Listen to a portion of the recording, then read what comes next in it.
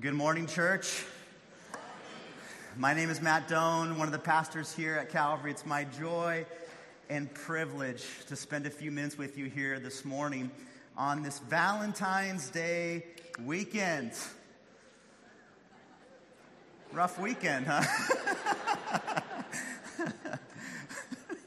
Okay, I won't bring up Valentine's too much today, but I think we can all agree. Hasn't it been a beautiful week? I mean, we had a ton of rain, but over the last couple days, did you get the opportunity to see the mountains that surround Orange County? I mean, just incredible. When I was driving in this morning, the clouds that surrounded the Cleveland National Forest and over Saddleback, I mean, it looked like you could just reach up and touch them from where I was. I mean, just like, whoa, God is real. In Romans chapter 1, it says that God reveals himself through creation.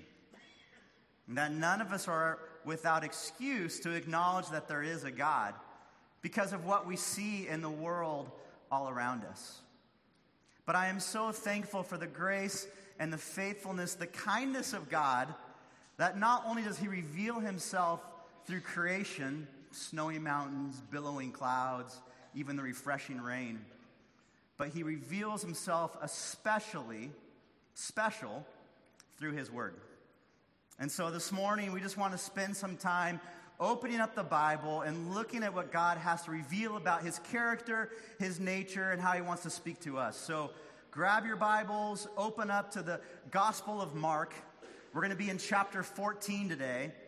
There's only 16 chapters in Mark. We are almost there as we complete this year-plus study in the book of Mark. So turn to Mark. It's in the New Testament. Matthew, Mark, Luke, John, Acts, Romans, 1st, 2nd Corinthians.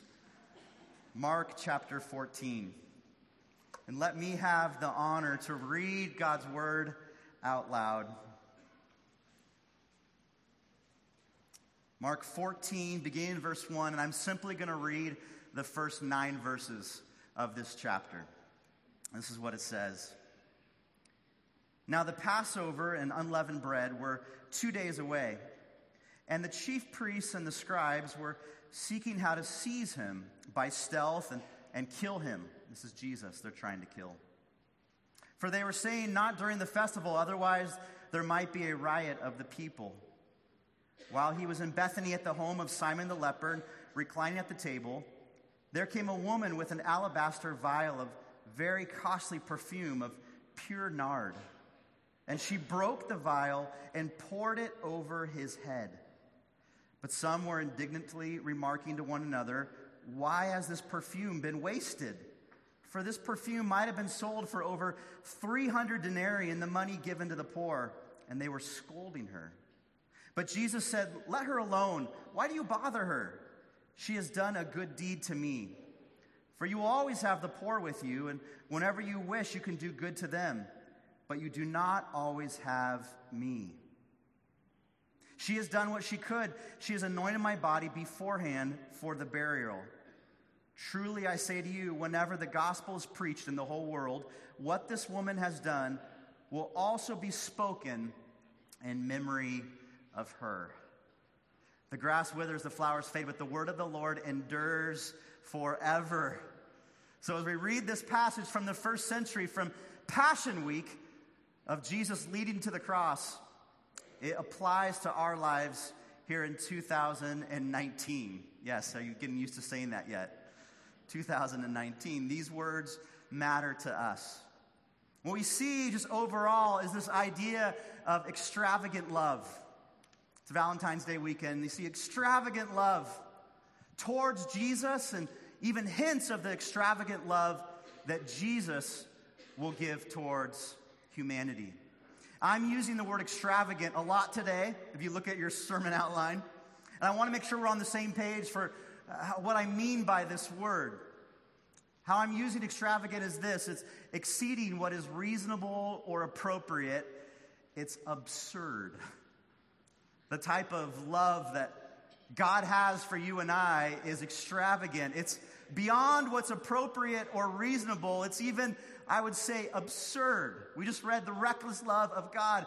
God pours out his love onto you and I. I don't know if you caught this in the news, but there was an absurd Valentine's act that was captured in the news. Kanye West, the celebrity, hired Kenny G, the famous saxophone player, to come in and serenade his wife, Kim Kardashian, with a room full of single-stem roses. Ladies, can you imagine walking into a room? I don't know if you can see this on your screen. It's a little faded. Kenny G playing just for you with a room full of roses.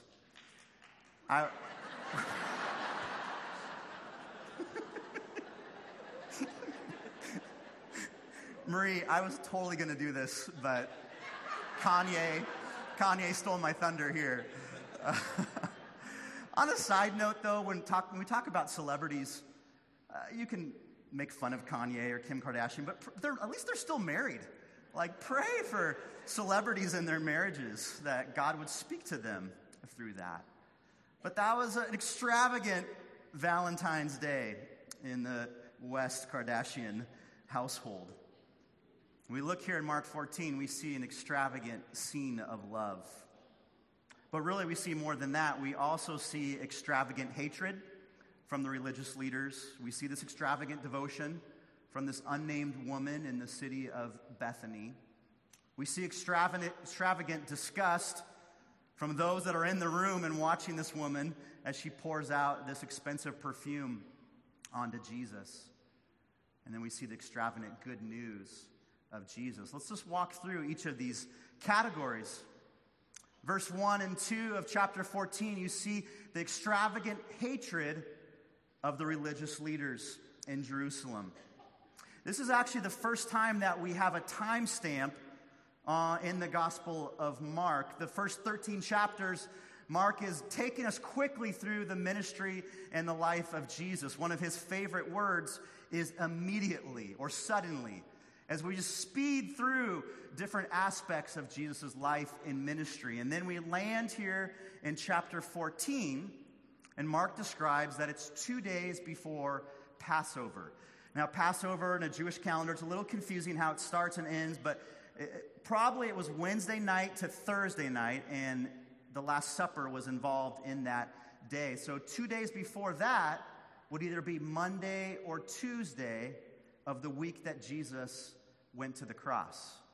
So Mark is describing that the religious leaders are gathered together and plotting how to capture and kill Jesus 2 days before Passover.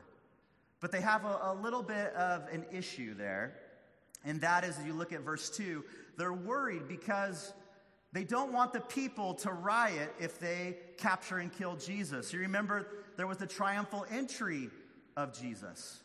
And so the people were very much behind Jesus in this part of the week, the final week. So they're worried that they might incite the people if they capture him so publicly before Passover. In Jerusalem in the first century, Jerusalem would swell about 3 times the amount of people that normally resided there during Passover and the Festival of Unleavened Bread. Some estimate there were over 300,000 people crammed in to the old city of Jerusalem during this week. And as a result of so many people, the Roman government got nervous when that many Jewish people gathered together, so they would beef up their security, their surveillance, their oversight of the people. And so the Jewish leaders here, as they think about pursuing Jesus and their hatred, they want to be careful with that because they don't want the Romans to get upset and break the kind of bond that these leaders have with the Roman authorities. They're in cahoots together. They don't want to incite the people against them, and so they have a little bit of a dilemma here. We need to get rid of this guy, Jesus. He's causing us a lot of problems, and not just problems. He's actually threatening our very existence. He's challenging our authority, and we hate him for that, and we want him dead. But we have this Passover and all the people, and he was pretty popular a couple days ago. So let's just wait until the week of the unleavened bread festival is over, Passover is gone, the people scatter back outside of Jerusalem, and then we can capture Jesus and silence him forever. As you look at verse 1 and 2, you just see the hatred that these religious leaders had for Jesus.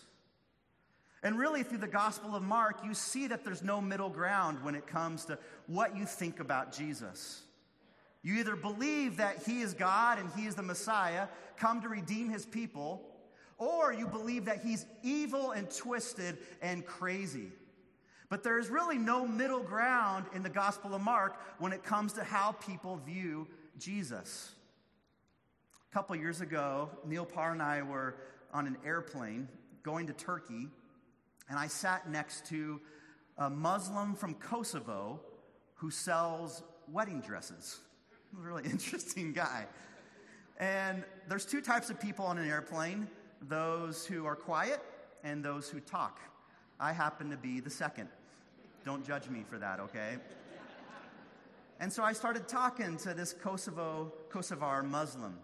We're having a nice conversation, but it's not turning spiritual, and so we kind of have a little lull in the conversation. I think, how can I, just in my limited time with this guy, talk to him about Jesus? And so out of my backpack, I pulled my Bible, and I lowered the food tray, and I just placed my Bible on my tray.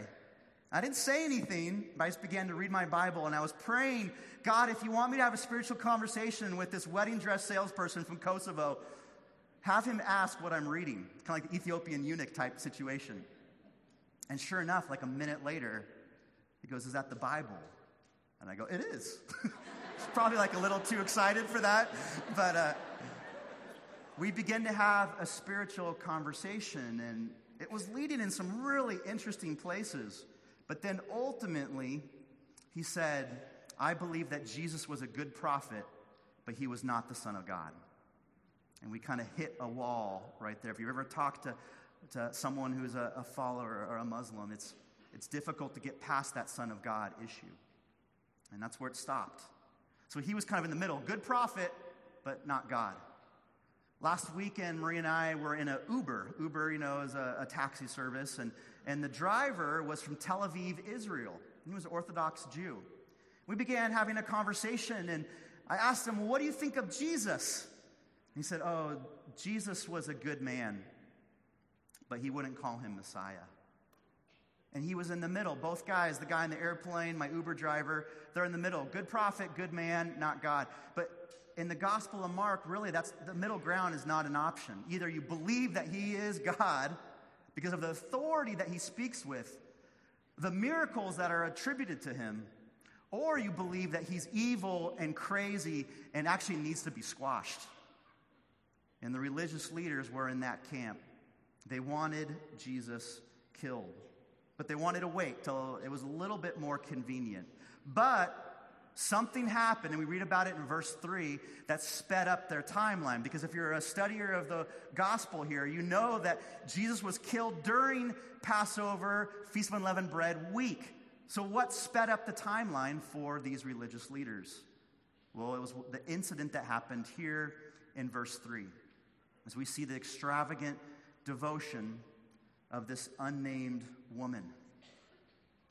Now we read in a couple of the other Gospels, both in Matthew chapter 26 and John 12, that seem like they're all the same account as what's happening here in Mark 14. We read that the woman in John 12 is actually Mary, the sister of Lazarus, who was raised from the dead. There's actually 4 accounts in the Gospels of a woman pouring perfume onto Jesus. Matthew, John, and Mark are probably the same story. The one that's different is in Luke chapter 7, where there's a woman near Galilee that cries and anoints Jesus with her tears. So that's probably a separate account, but the other Gospels record this account. So you have Jesus going to the house of Simon the leper in Bethany, which was about 2 miles outside of Jerusalem, towards the Mount of Olives. If you've ever been to Israel, you know where that area is. Simon the leper is his name. That is not a nickname that you would want. Matt the leper. What that meant probably was that he had had leprosy. But Simon most likely had been healed, because a leper wouldn't be allowed into the city of Bethany. He would have been put outside the city in a cave or in a camp away from other people, because leprosy was highly contagious. They believed that he couldn't be mixing with the general population. So the fact that Simon is in his house when Jesus shows up shows us that he was most likely already healed. He had leprosy, but now he was clean. But imagine if you knew what you knew in the first century about leprosy, or that's all you knew, and you were invited to Simon's house, wouldn't you have a little bit of hesitancy?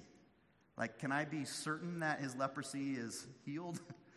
Do I really want to mix and shake hands with this guy who probably has scars from his leprosy? Maybe a missing digit or ear or even nose. And so this even shows, one, that Jesus was willing to go to anyone as he enters into Simon the leper's house. Probably Jesus was the one that healed Simon. Maybe, even in Luke 17, talks about the 10 lepers who were healed and only one came back. Maybe this is the one that came back.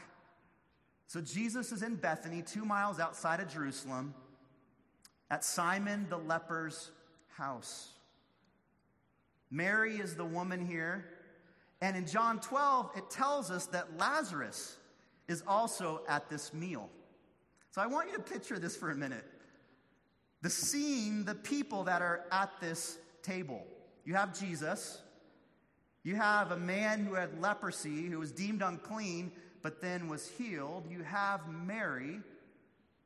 The scriptures here tell us in verse 10 that Judas was there, one of the disciples. The other gospels tell us that all the disciples were there, plural. So you have Jesus, you have the leper, you have Mary, you have the disciples, and you have a guy who John 11 said, Lazarus, who was raised from the dead. Can you imagine just the small talk that was happening at that table? Hey, Lazarus, what's been happening with you lately? Well, I was in the grave for 4 days, and Jesus raised me up. These are the people that are at this dining room table or reclining at the table. It's kind of a motley crew. You have a healed leper, disciples, guy raised from the dead, his sister. And I love even the glimpse that gives us of the church. Those that were connected at that dining room table were connected because of Jesus. We, the church, are connected not because we all like the same things or dress the same way or had the same experiences growing up. We are connected here at Calvary as a multi-generational, multi-ethnic church around the person and life of Jesus. Isn't that cool? Look around you for a moment. Maybe a lot of us kind of look the same, but how many of us would choose, and no offense, I love each of you, would choose to hang out together, or would even live in the same area that would come across each other? And yet, by God's grace, centered around Jesus, we are together in this church. Only God can do that. One of our missionary partners is Patricia Cardo. Patricia, get this, was born and raised in Venezuela, now serves God in Spain, and her ministry in Spain is to care and share the gospel with Muslim women from the Middle East.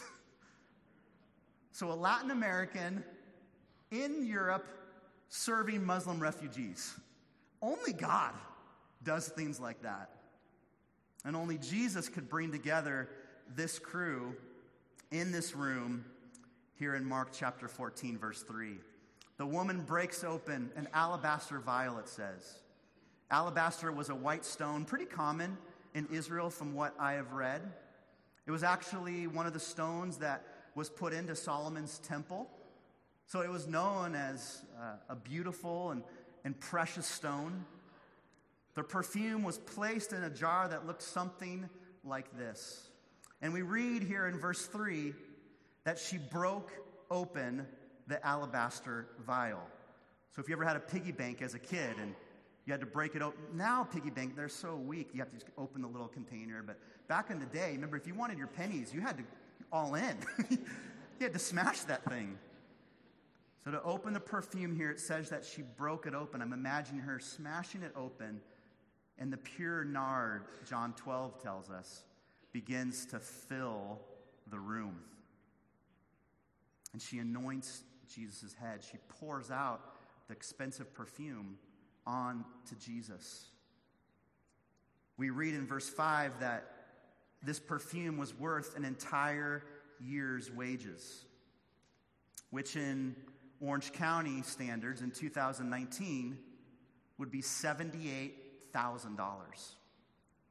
So she's pouring $78,000, if you will, onto Jesus. This would be her life insurance, her security. You see, she was keeping this perfume not to use for a special occasion, for when Kanye West brought Kenny G in. She was waiting or holding this perfume because if she ever needed to resell it, this would give her money that would allow her family to live. And so I want you to picture this expensive perfume as really her life insurance. So she's breaking this open to pour it on Jesus. She's basically communicating, my entire life, my entire future, all of my security is in you, Jesus. Could you say that today? Could I say that today? My life, my future, my security, my hopes, they're found in Jesus. She held nothing back. Jesus was her treasure. I think back to when I was about 24 years old, and I was an intern here at Calvary Church, working with high school students. And I was with Jeff Biddle. Many of you know Jeff. And we were driving on 17th Street. We went down Tustin, turned right on 17th, and Jeff is a counselor by heart. He's actually a counselor now. And I was just pouring out my life to Jeff, going, Jeff, I don't know if I should be a pastor. If I become a full-time pastor, I'm going to have to give up this and this and this. And I just started rattling off things. And we turned right on 17th Street, where the Starbucks is now. I think it was an empty lot back then. And we headed over the overpass, the 55. You go over the freeway there. Mimi's on your left. You have, was it Zove's? I'm getting hungry. Zove's on your right. And Jeff just looked at me and said, it's worth it. It's worth it. I'll never forget. We were in his 4Runner driving over the 55. It's worth it. And I remember going, I agree. Jesus is my treasure. And whatever I give up for God, it's worth it. He is my treasure. John and Julie Clark are missionaries. We've mentioned them several times throughout the last year. They're serving in Mali, Africa. They lived here in Orange County. They had a successful business right across the street from Disneyland. They were doing well, living the Orange County dream. And then God said, am I your treasure? Are you willing to pour out your life for me? And John and Julie said yes, and today they're serving in Mali, Africa. In fact, John, just a few hours ago, preached to a room of 60 people made up of Liberians, Malians, people from the United Nations. It's this eclectic group of people that only Jesus could bring together. John's doing that every Sunday. It's beautiful. And I don't know if you remember, but last June, I made a promise to give a pie to John. So watch the screen. If you weren't here, you'll catch the story right now. If you saw the Pastor Weekly email that we send out each week, I did a little challenge in the email, comparing Nazareth to Nord. I said, if anyone that receives this email has ever been to Nord and can prove it, I will personally deliver a pie to your front door. Now, we sent that email out to about 3,000 people on Thursday morning. And I received one email back. And I want to read you a little bit of this email. The subject, as I opened it up, said, chocolate cream pie. And this is what it said. This is from a guy named John. It was exciting to hear you mention Nord, California, and comparing it to Nazareth. That was a very good comparison. However, I'm not sure if Nazareth was quite as redneck as Nord. My apologies to Nord. Yes, we've been to Nord. We lived just a stone's throw away from Nord for 3 years when we lived in the city of Chico. And then he quotes Numbers chapter 30, verse 2. One needs to be careful when making promises. When a man makes a vow to the Lord or takes an oath to obligate himself by a pledge, he must not break his word, but he must do everything that he said. So John is holding me accountable for my promise of the email that I would deliver a pie to him. And then he goes on, it's been a long time since a Marie Callender's pie has danced across my taste buds. My mouth is really watering thinking about it. I was so excited to learn of your commitment to hand deliver a pie of your choice to anyone who had ever been to Nord. Signed, John and Julie Clark, Mali, Africa.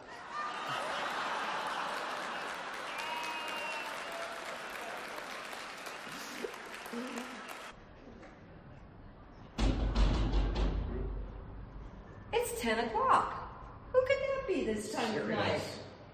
Go answer the door. It's your turn. It's my turn? Yeah. Let's go together. Who could it be? I don't know. Julie, John Clark. Oh, It's Matt Doan from God. Calvary Church, Santa Ana. Oh my, what do you I just got on an airplane from Santa Ana. Took me 18 hours to get here, but I'm delivering my pie. You are Wow. Chocolate so cream awesome. pie. Wow. They've proven they went to Northern California. And here's your pie. Yeah. 18 years, 18 hours later.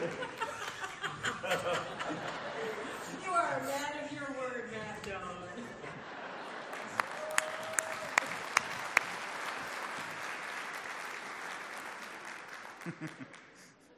We got that pie. Thanks to Trevor Behrens and I went over there last month, so the Clarks had their pie. But they've given their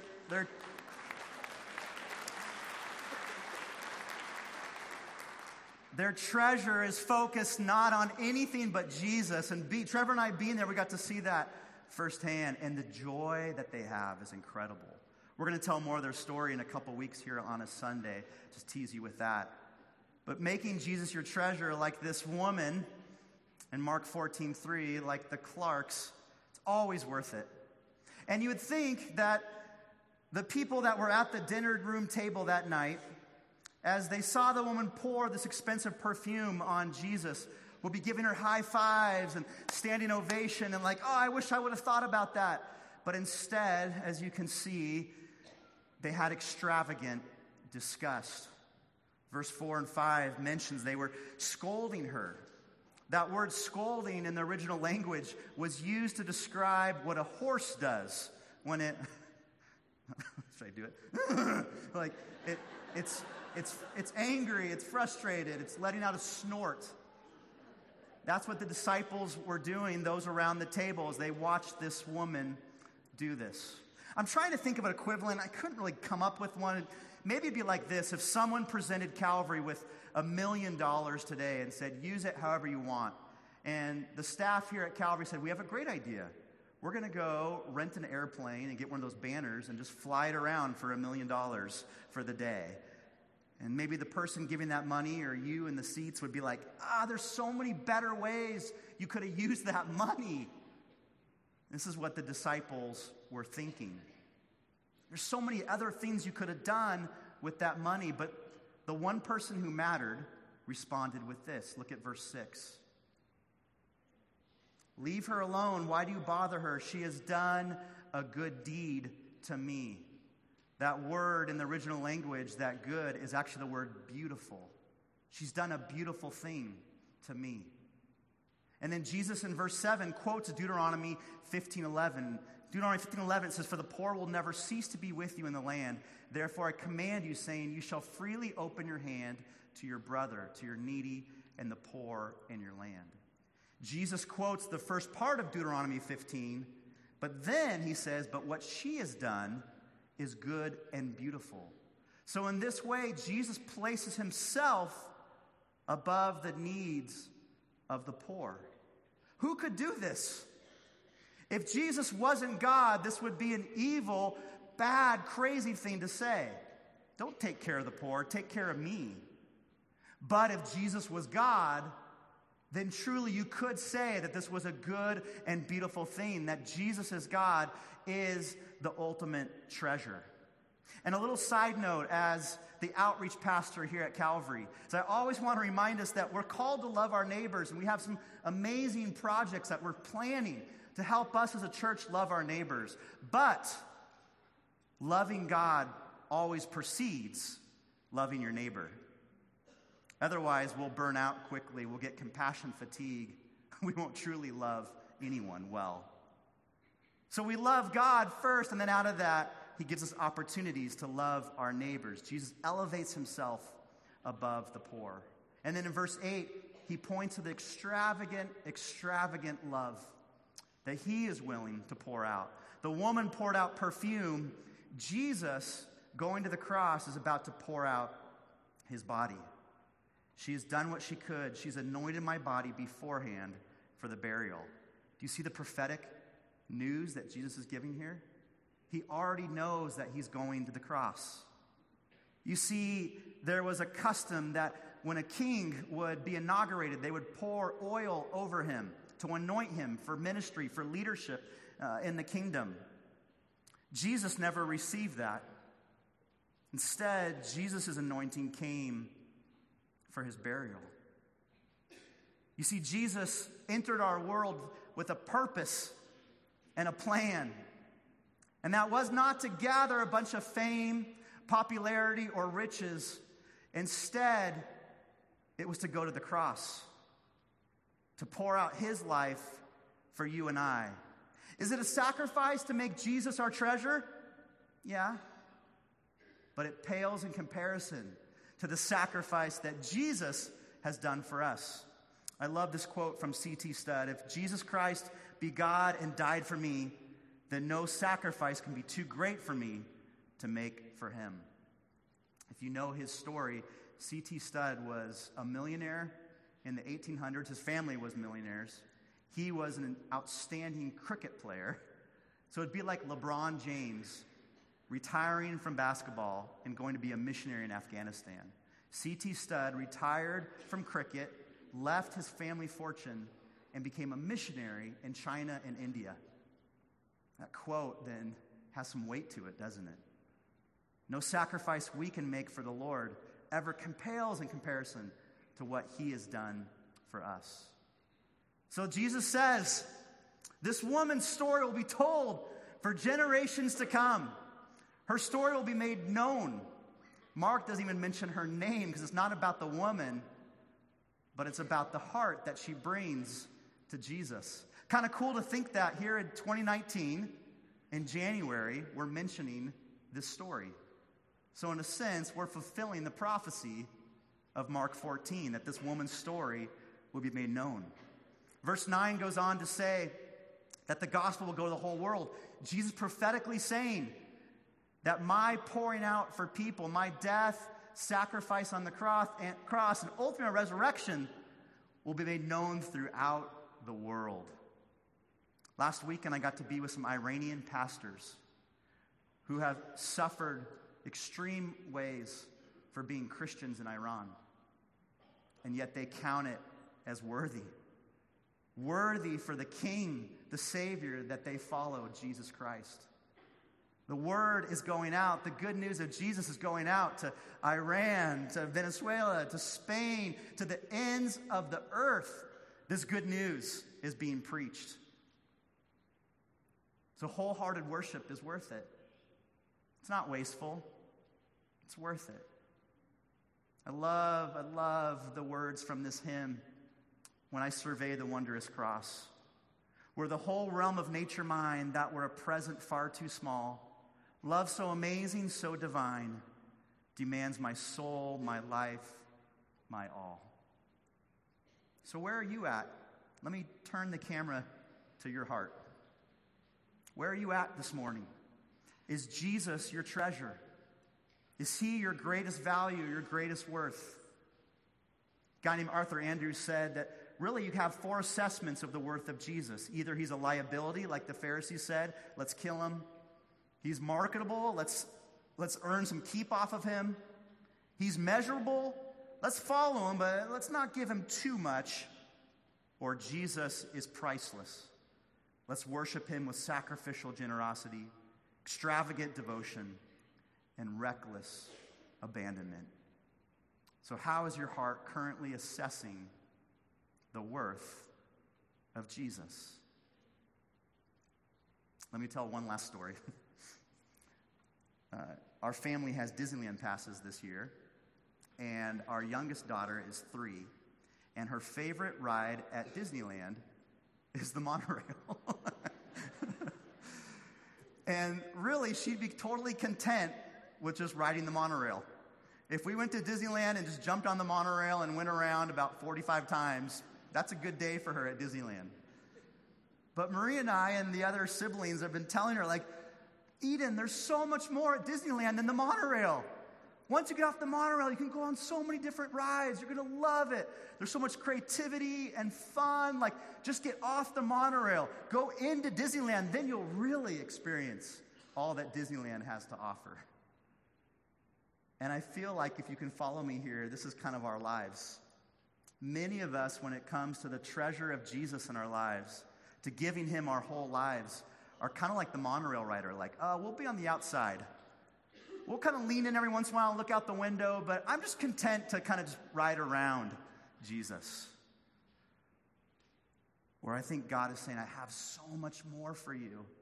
It may not look like all of a sudden you end up in Mali, Africa, although maybe it will.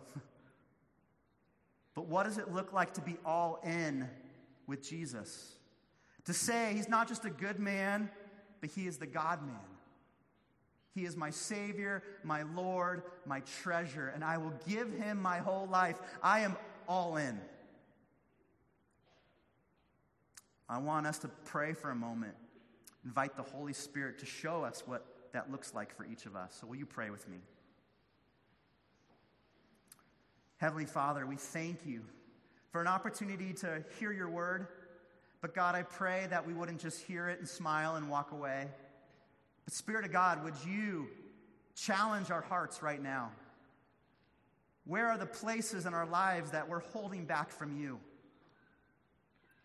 Show those places right now, Lord, by the revelation of your Holy Spirit. God, help us to see that treasuring you, making it you our worth, is the best possible way to live. God, thank you for who you are and what you've done. And thank you that you are a God of extravagant, extravagant love. We commit our lives to you once again. In the name of Jesus, we pray. Amen. We're going to respond in worship now through music. We're going to respond in offering. Can't think of a better way to give your life all in than to give of your finances. We also have communion at different spots in the room. Encourage you, if you feel led, to come up and take the elements. They represent the body and blood of Jesus poured out for you. Remember that Jesus paid the ultimate sacrifice for your sins. And there's time to pray over here to the sides too. We'd love to pray with you. If there's something specifically that you want to surrender to God and you want a fellow Christian to pray with you, or if you want to make Jesus your treasure for the first time, come see us on the sides. So let me pray for our offering, and then we'll respond in these ways. Father, thank you for this chance to respond to your good news. Prompt us to be generous with our finances, with our hearts, with our lives. In the name of